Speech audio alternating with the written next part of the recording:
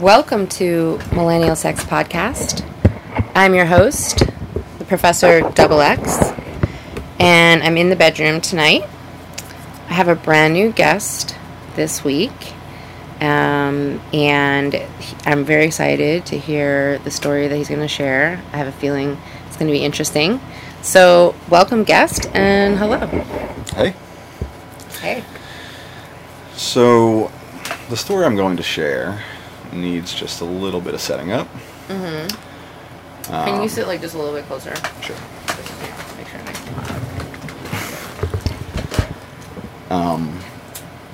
I had about a month before gotten my nostrils punched out. And a month before that happened? A month before the story happens. I'd gotten them punched out. Everything was going fine. I thought they were healed pretty well. Is it okay if I ask how they got punched out?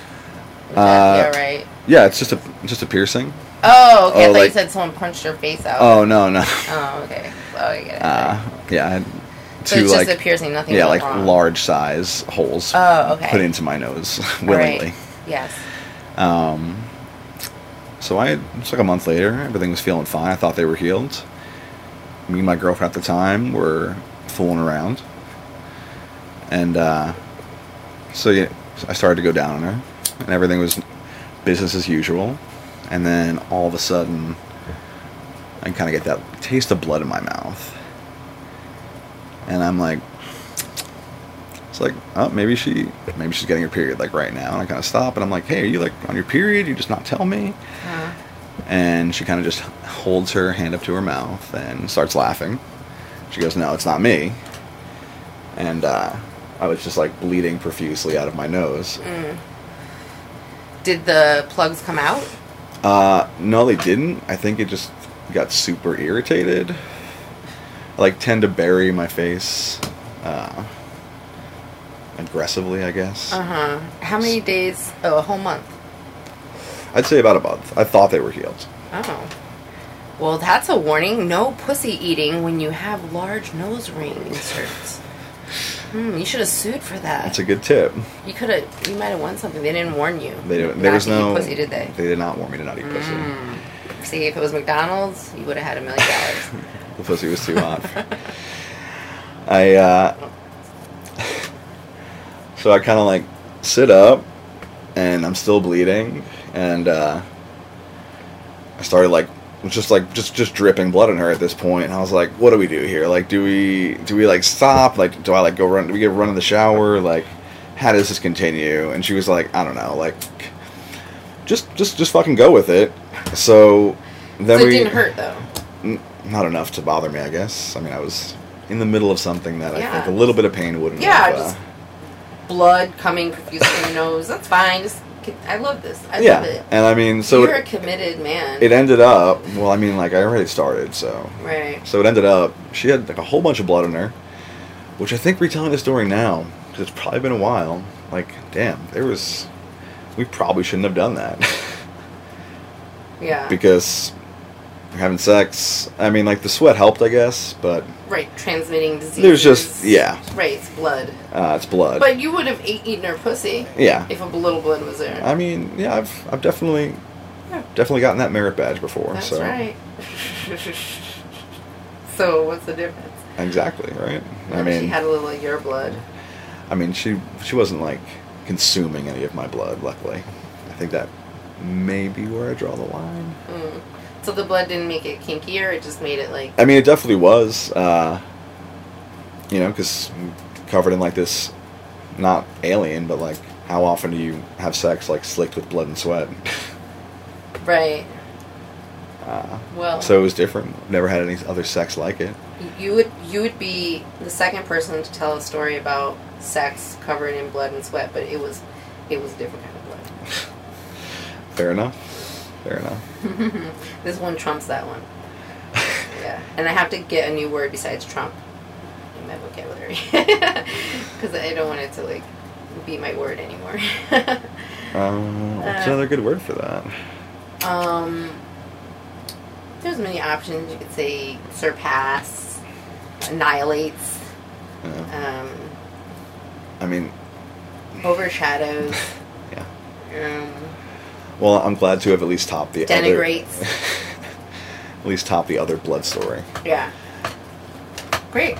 Anything else? So that was it. So then, what did you do after? Like, after you finally finished eating pussy and fucking, what did you do by your nose? Was it still bleeding? No, it kind of just pittered off at that point. You were just covered in cakey.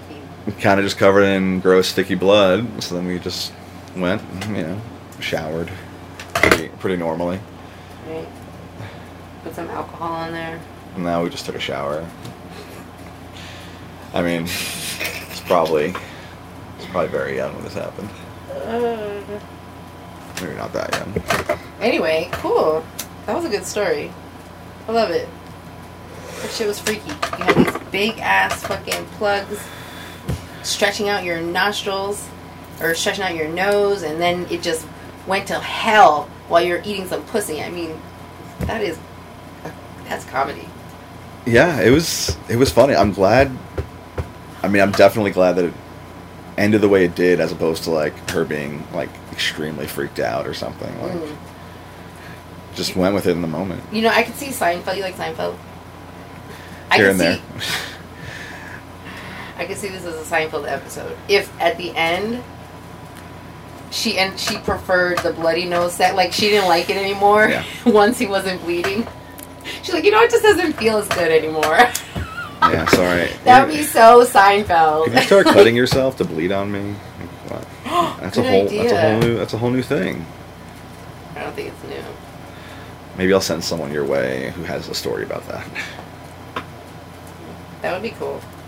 Today I saw this thing online about this chick who's like, she likes to be a baby toddler or whatever, and so like a DDLG situation, but it's like to the max. Like she has a crib, she she puts diapers on, and she has like 23,000 subscribers on YouTube that watch videos of her in her crib wearing a diaper, and she's baby talk and like does timeouts, and like her boyfriend's like, okay, well, it's kind of strange, but it's brought us closer.